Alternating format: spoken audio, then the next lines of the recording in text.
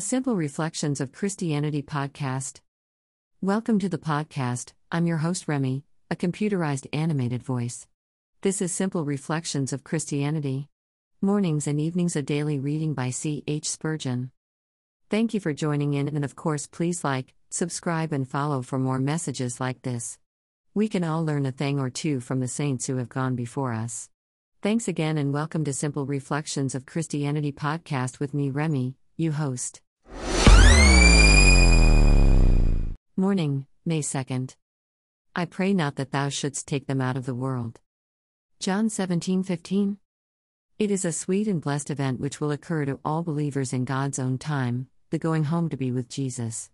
In a few more years the Lord's soldiers, who are now fighting the good fight of faith, will have done with conflict, and have entered into the joy of their Lord. But although Christ prays that his people may eventually be with him where he is, he does not ask that they may be taken at once away from this world to heaven. He wishes them to stay here. Yet how frequently does the wearied pilgrim put up the prayer, "Oh that I had wings like a dove! For then would I fly away and be at rest." But Christ does not pray like that. He leaves us in his Father's hands, until, like shocks of corn fully ripe, we shall each be gathered into our Master's garner. Jesus does not plead for our instant removal by death, for to abide in the flesh is needful for others if not profitable for ourselves.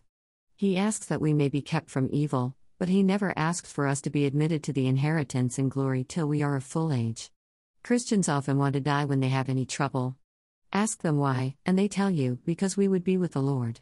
We fear it is not so much because they are longing to be with the Lord, as because they desire to get rid of their troubles, else they would feel the same wish to die at other times when not under the pressure of trial. They want to go home, not so much for the Savior's company, as to be at rest.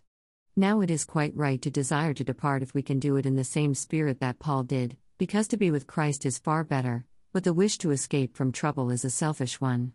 Rather let your care and wish be to glorify God by your life here as long as he pleases, even though it be in the midst of toil and conflict and suffering, and leave him to say when it is enough. Evening, May 2nd. Evening, May 2nd. These all died in faith. Hebrews 11:13. Behold the epitaph of all those blessed saints who fell asleep before the coming of our Lord. It matters nothing how else they died, whether of old age or by violent means, this one point, in which they all agree, is the most worthy of record: they all died in faith. In faith they lived, it was their comfort, their guide, their motive and their support, and in the same spiritual grace they died, ending their life song in the sweet strain in which they had so long continued. They did not die resting in the flesh or upon their own attainments. They made no advance from their first way of acceptance with God, but held to the way of faith to the end.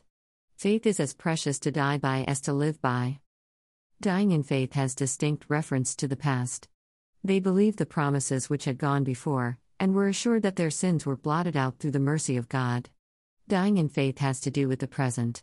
These saints were confident of their acceptance with God, they enjoyed the beams of his love, and rested in his faithfulness. Dying in faith looks into the future. They fell asleep, affirming that the Messiah would surely come, and that when he would in the last days appear upon the earth, they would rise from their graves to behold him.